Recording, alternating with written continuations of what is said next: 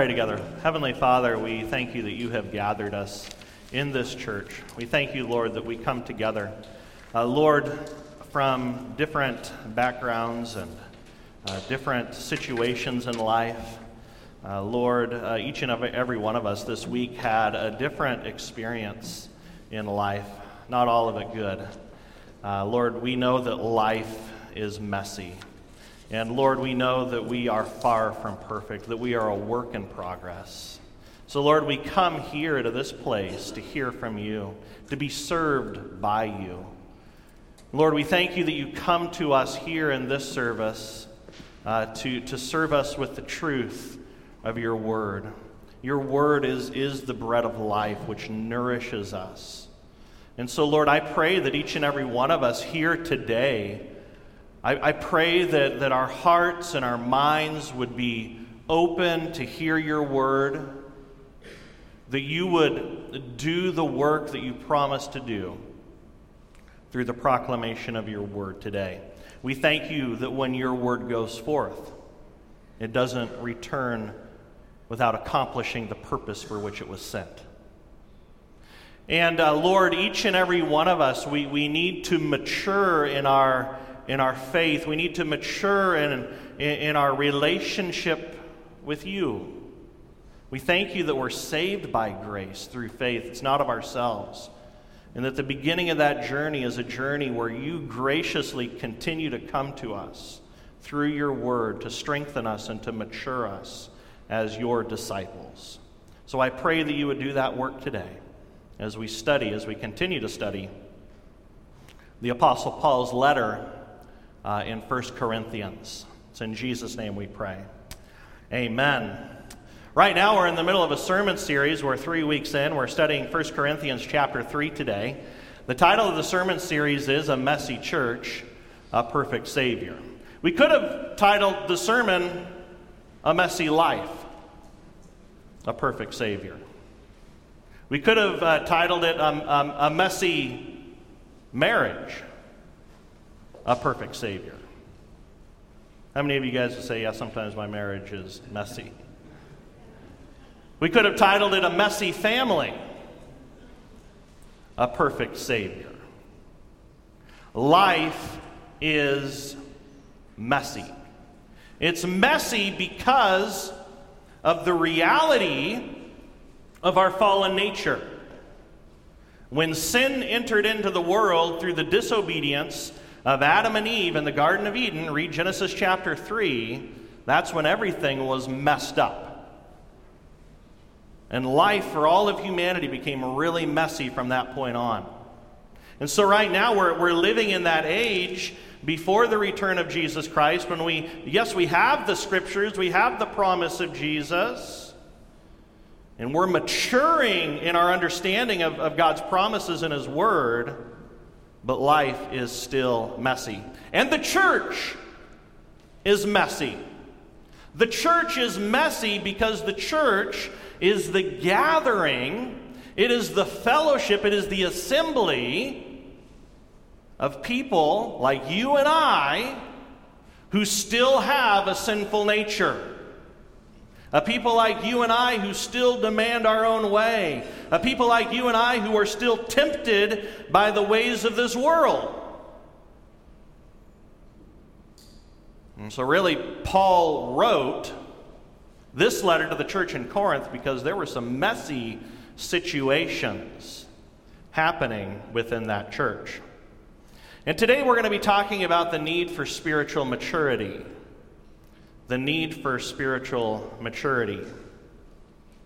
You see, spiritual maturity is needed for the strength of the church. Spiritual maturity is needed for the strength of the church. Did you know that everyone has a starting point in the life of discipleship? We start following Jesus as babies in Christ. Each and every one of us has a starting point in our relationship with Jesus and our discipleship, and we start as infants or as babies in Christ. Now, babies, they're wonderful. Babies, they mature and they grow. They develop. Every day, a baby discovers new things. They hear new things. They see new things. They experience new things. They pick up new things.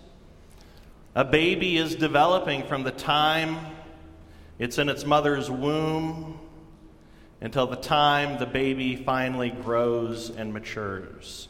You see, the Scriptures use the metaphor of birth and growth to describe our lives as disciples of Jesus. John 3:16, what did Jesus, or in John chapter 3, what did Jesus say? In John 3, he says, you must be what? Born again. You must be born again. And so a spiritual birth indicates that if we're born again, or literally born from above, there's this new spiritual life that's been birthed within us by the power of the Holy Spirit, working through the truth of the gospel. So if there's a birth, that means there also must be growth and maturity. So today we're talking about spiritual maturity. And we need to grow and develop in our relationship and in our discipleship with Jesus Christ. So in the same way an infant child grows and develops, so should the Christian. But let me remind you of something. Eventually we stop growing physically. And then we begin to grow older. All right? So eventually we kind of hit this plateau where we've stopped growing and developing physically, and then we grow older. Well, the Christian should never stop growing. There should never be a time in your life where you've reached some sort of pinnacle of Christian maturity. It doesn't matter how long you've been a Christian. There's still room for growth. There are still things to learn. Some churches teach this idea of Christian perfection. They actually teach that at a certain point, a Christian can reach the pinnacle of maturity, and they actually believe that that Christian can reach a point where they won't sin anymore. Now, as Lutherans, we don't believe that. For the Scriptures teach us that if anyone says he's without sin, or if anybody claims to be without sin, he deceives himself. He deceives himself, and the truth is not in him. So we believe that no matter how long we've been Christians now, no matter how much we've developed in our faith, there is still room for growth and maturity, for increasing maturity in our Christian faith. None of us have arrived. None of us have reached the pinnacle of Christian perfection. And in this age, in this life, in this mortal flesh, we never will. We will not experience perfection in our Christian lives until we're in heaven with Jesus. Then this body of flesh will be done away with. Temptation will be no more. And then paradoxically, and here's the danger in teaching this idea of maturity, is that some people may misunderstand what I'm saying and saying that we have to work our way to salvation. And that's not what I'm talking about. I'm not talking about you earning salvation from God. What I'm talking about is you growing in the salvation that has been freely given to you already. For it is by grace you've been saved through faith, and this is not of yourselves, it is a gift of God. But when we come to trust in Jesus, and when we receive the forgiveness of our sins, and when we receive the gift of the Holy Spirit, we begin a new journey where we grow deeper and deeper in our understanding of what God has done. And it's a paradox in a way, Because when God sees you right now, He doesn't see your sin. Actually, right now, as God looks upon you, He sees Jesus. He sees the very righteousness of Jesus Christ. So when God sees you, He isn't looking at your sinful flesh, but He's looking at that declaration of righteousness that has been given to you as a gift of His grace. So really, there is nothing that we can do to make ourselves more acceptable to God, because you have received the very righteousness of Christ as a free gift. So you are holy. You are a saint. Your sins have been removed from you as far as the east is from the west. You've been credited with the very righteousness of Christ. So we say that you are a saint. But how many of you would say, now wait a minute, I'm no saint. How can you declare me a saint? Because I still sin. I have doubts. There are many failures, many inconsistencies in my life. How can you say that I'm a saint when I know that I'm a sinner? So which is true? Are you a sinner or are you a saint? I think that it's wrong for us to say, I'm one or the other. The Scripture actually teaches that we are simultaneously saints and sinners. We are those who have been declared righteous.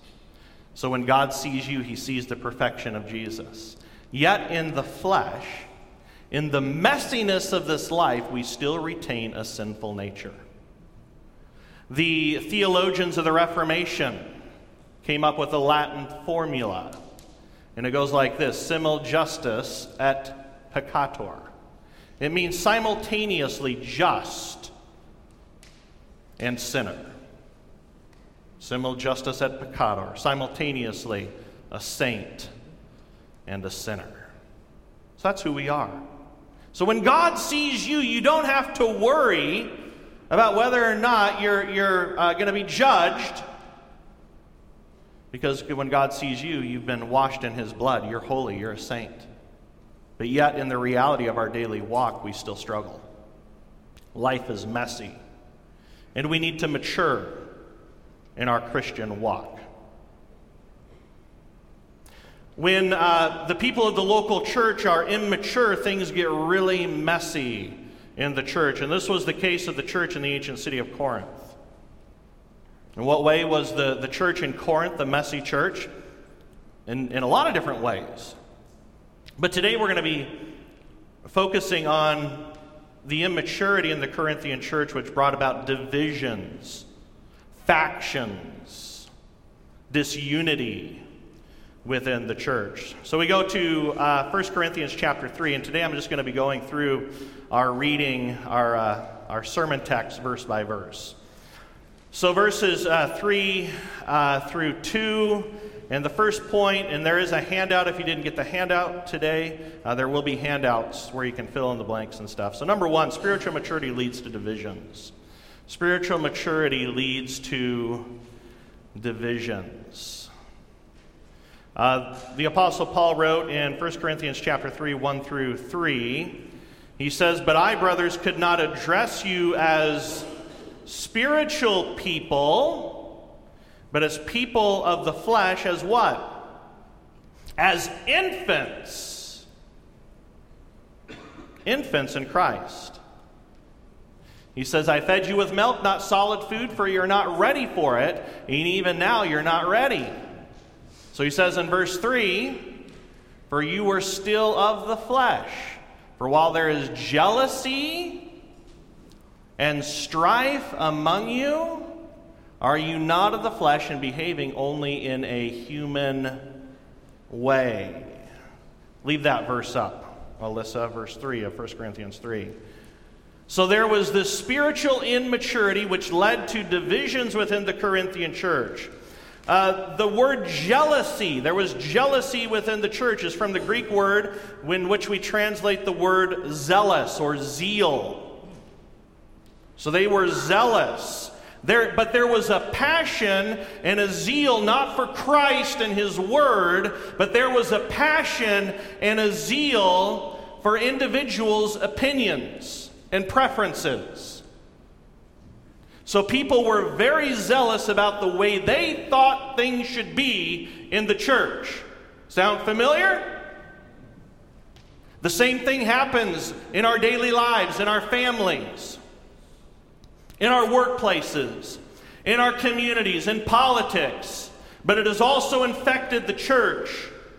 This jealousy or this zeal for my own personal opinion. Things need to be done the way I think they need to be done. And then there was not only jealousy, there was strife. Strife. Strife in the Greek carries this idea of arguing. They were so passionate about their own personal opinions that they began to argue about it. Any of this sound familiar? In your life and in your experience? A zeal for personal opinions. And then they started to argue about it. Churches get passionate and they argue about the goofiest things. Really, they get passionate and they argue about things that really don't matter in the grand scheme of things, in the grand scheme of eternity. What really matters is that which lasts for eternity. Eternal things. What matters are people. What matters is that Christ is proclaimed and glorified. Did I ever tell you about the Mayonnaise Church? I think I've told this story before. Maybe it's been a long time. Anybody remember the story of the Mayonnaise Church? Oh, good.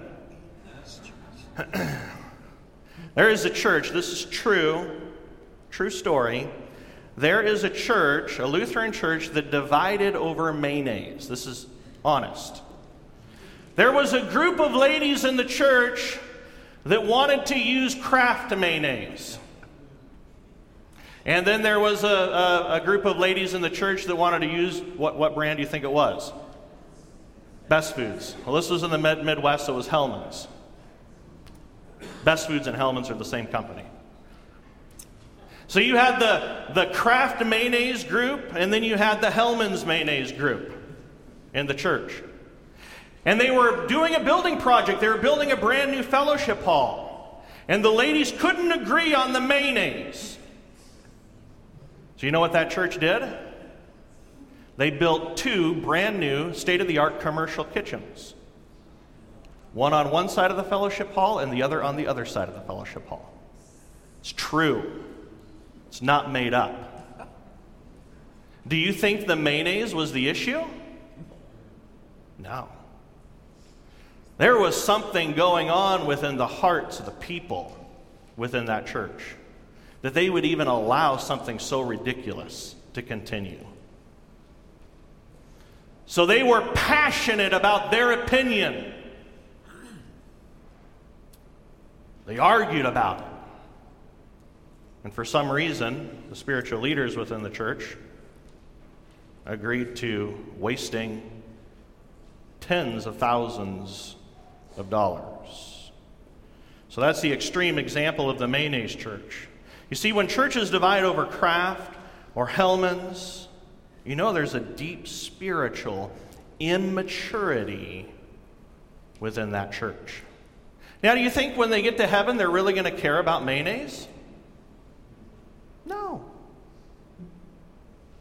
So we should always be thinking, are these things that we're passionate about, are they in accordance with the Word of God? It's good to get passionate about God's Word. It's good to have zeal over God's Word. And does it really count for eternity? Is it going to matter when we're in heaven? When we're all in heaven together, all these different arguments and opinions and these things that we're zealously passionate about going to matter? So, number one, spiritual immaturity leads to divisions. And then number two, spiritual immaturity leads to the inordinate adoration of leaders. Misplaced adoration of leaders.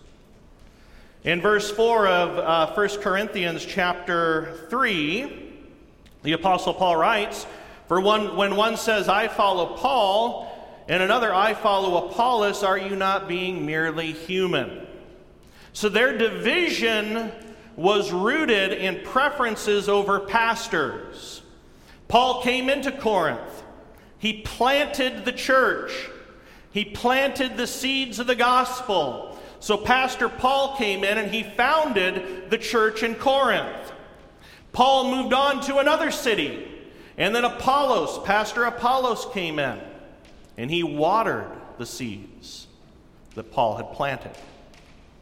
So you had this division within the church. One group said, "I follow Pastor Paul." Another group says, "I follow Pastor Apollos." And we see from 1 Corinthians earlier on in the book that others were saying, "I follow Pastor Peter." And others were saying, "Well, I'm super spiritual. I follow Jesus." For when one says, "I follow Paul," and another, "I follow Apollos," are you not being merely human? Now we need to understand that church leaders, our pastors, our elders, our trustees, those who lead us, our teachers, are gifts from God. They're gifts from God. We should give thanks to God for those who lead us within the church. We should seek to honor their calling, but we should never put them on a pedestal. Nor should we ever divide over who we prefer the pastor to be. There should never be cliques around personalities within the church. Spiritual maturity will cause us to say, hey, any person who comes in here to preach the word faithfully and to lead the church in the mission of Christ is somebody that we appreciate and somebody that we honor. Not following the cliques of personality and personal preference in church leadership. So number two, spiritual immaturity leads to the inordinate adoration of leaders, which is what caused divisions in the church in Corinth. And then number three, we'll get into the positive here, what spiritual maturity does lead to. Spiritual maturity leads to, number three, a biblical view of the church leader's role and inabilities. So a spiritual maturity leads to a biblical view of the church leader's role, but also his inability, what he or she cannot do. There are some things that the leaders of the church are given by God to do, things that they can do, but then there are many things that church leaders cannot do. Let's look at verses 5 through 9 of 1 Corinthians chapter 3. Paul says, "What then is Apollos? What is Paul?" What does he say? Servants. Servants. The word is where we get our word deacon from, and it really it means to be a person who serves others by waiting on tables. Servants through whom you believed as the Lord assigned to each. And Paul says, "I planted, Apollos watered, but God gave the growth." You get that? Paul planted, Apollos watered, they preached the gospel, they taught the word of God, but who gave the growth? God.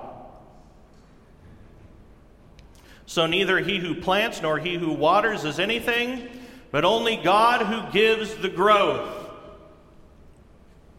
He who plants and he who waters are one, and each will receive his wages according to his labor.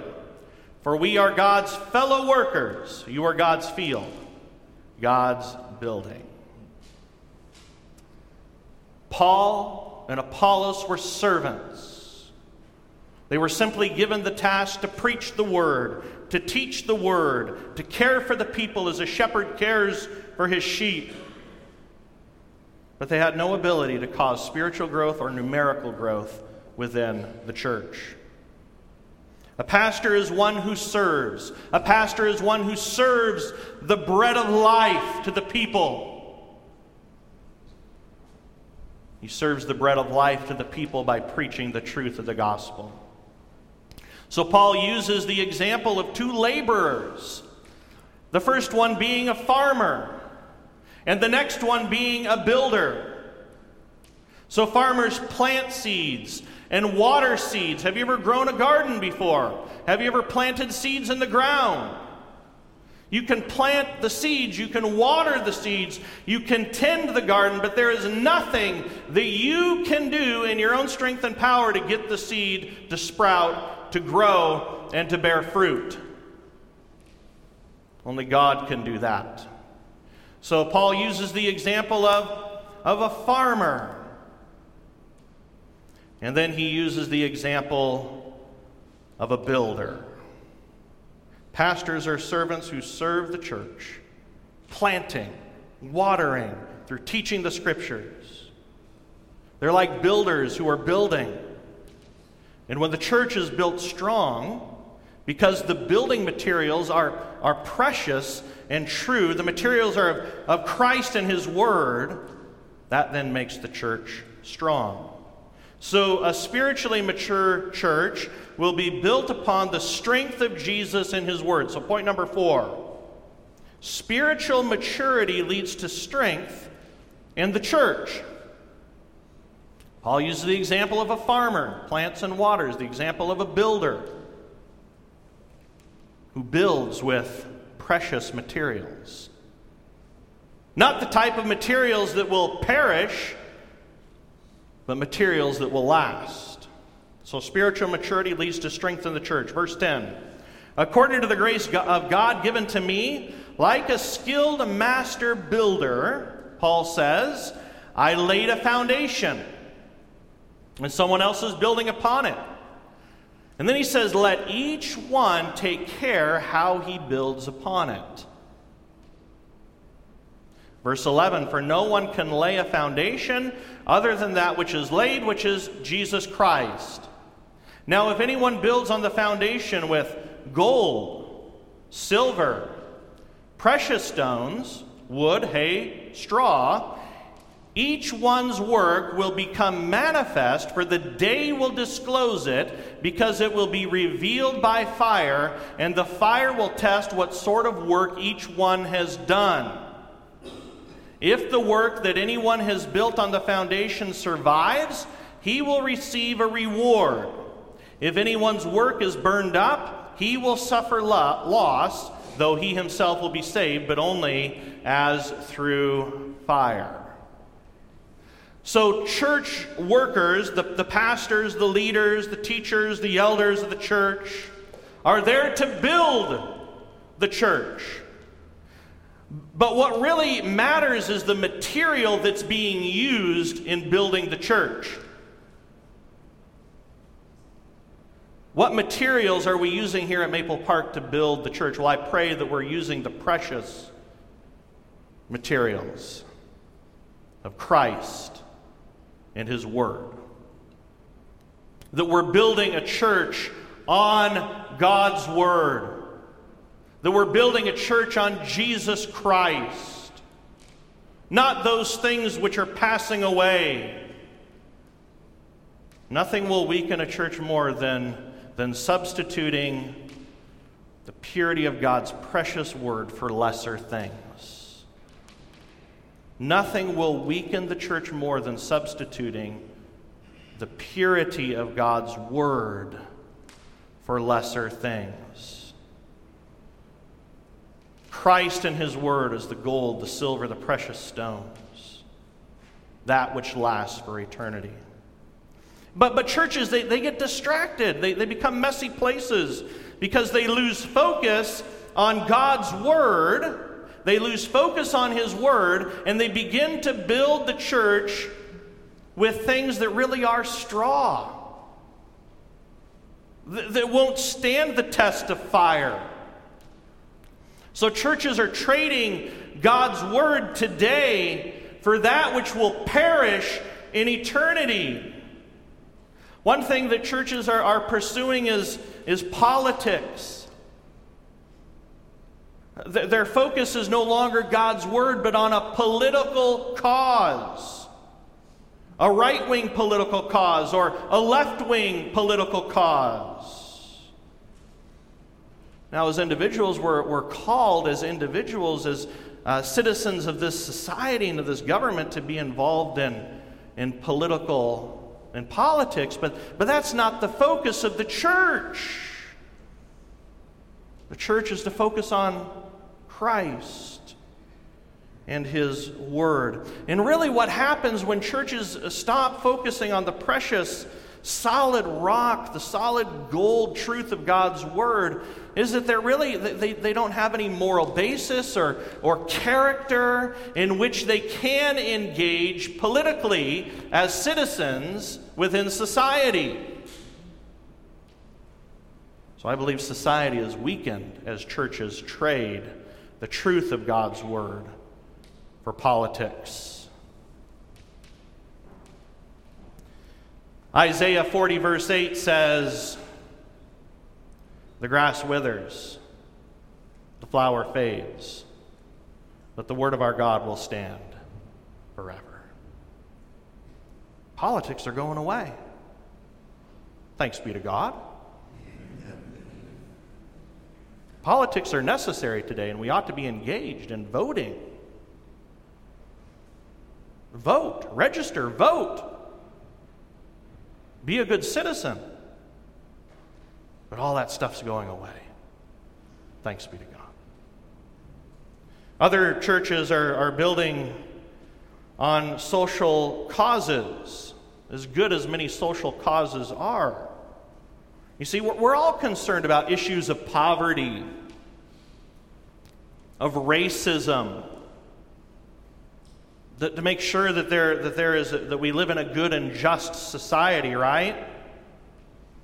But to trade the precious foundation of God's Word and to make social justice issues the number one thing, again, is to go the wrong way. And we actually begin to undermine our ability to function as citizens in society when the social justice issues are our focus rather than Christ. We're actually really able to engage in society in more meaningful ways when our lives and our churches are built upon Jesus Christ. You see, one author, Leslie Newbegin, in his book, Mission and Christ Way, he advocates for the church engaging in feeding the hungry, clothing the naked, fighting for that which is good and right within society. But he says the church should never substitute that for preaching the gospel.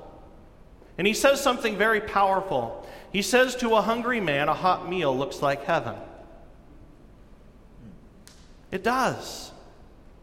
To a hungry man, a hot meal looks like heaven. But then he says, but after he has eaten it, he knows that it's not heaven.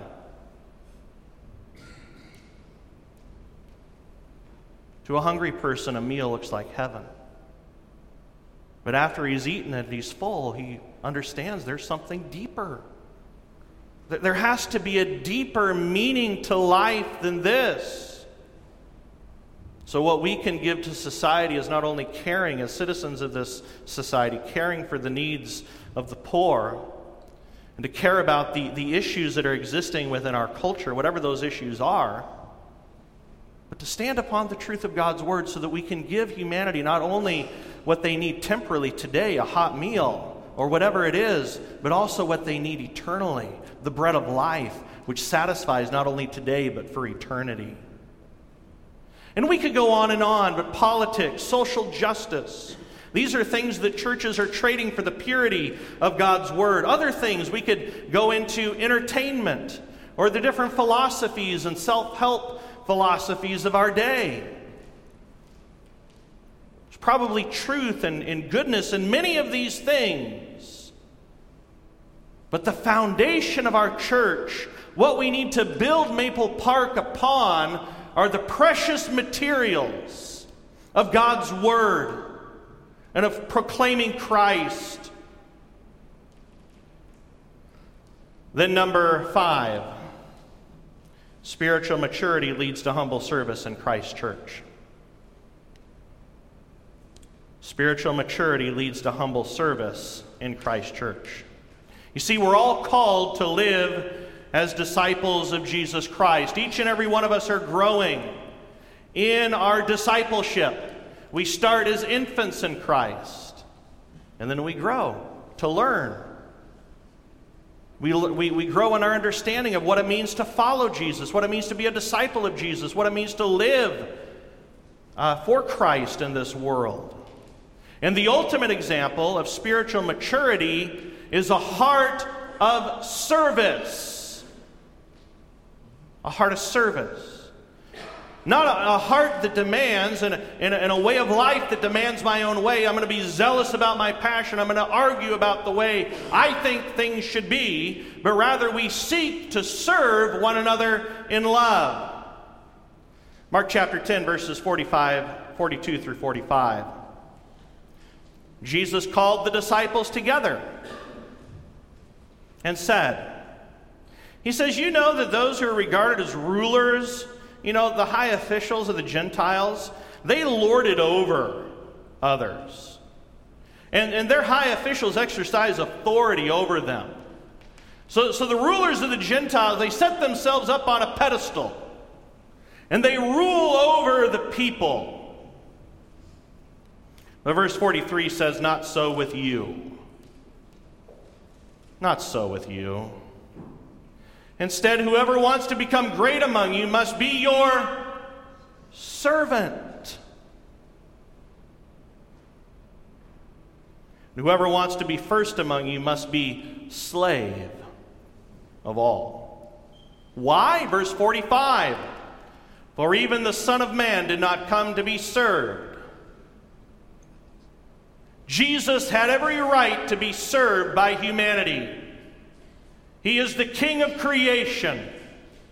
He is the one who spoke the universe into existence. He is King of kings and Lord of lords. If anybody deserves to be served, it's Jesus. But even the Son of Man, Jesus, did not come to be served, but to serve, and get this, church, and to give his life as a ransom for many. A strong church is not led by personalities or earthly causes or earthly means. Those things are straw. Those things will not stand. The strong church is built upon the foundation of God's church. And when the church is built upon the foundation of Christ and his word, the church begins to reorient itself towards Christ-like service, towards one another, and towards our community. We don't make our preferences and opinions the priority. Following Jesus as servants becomes the priority. When we're following Jesus, if we're focused on Christ and his word, it's going to be difficult to argue over something like mayonnaise. Right? How can you argue about mayonnaise if your focus is Jesus? Following him and serving. When we're following Jesus, we won't even care about what mayonnaise is being served. We don't care about styles of worship or personality or political or social causes. We'll only be concerned about those things for which Christ is concerned about. And what was Christ concerned about? Serving. serving the least of these, serving you, serving me, serving a fallen world. That was Christ's concern. See, Jesus came to serve. And yes, here's the good news. He came to serve even me and even you. And each and every one of us, if we understand who we are, we would say, how could the King of creation, the Lord of glory, the one who is clothed in splendor and majesty, the King of kings and the Lord of lords, the one who is who lives in unapproachable light, why would he humble himself to serve me or to serve you? It's this amazing thing called the love of God. The love of God which is manifest in Christ Jesus. He served you by even going to the cross to offer his life as a ransom. Did you know that each and every one of us are held hostage? Apart from Christ, we're held hostage. We're bound by sin, death, and hell. Held hostage. And unless Christ came and paid the ransom price for our release, we would be doomed. But Jesus did come. He paid the ransom price by shedding his precious blood upon the cross so that we can be free.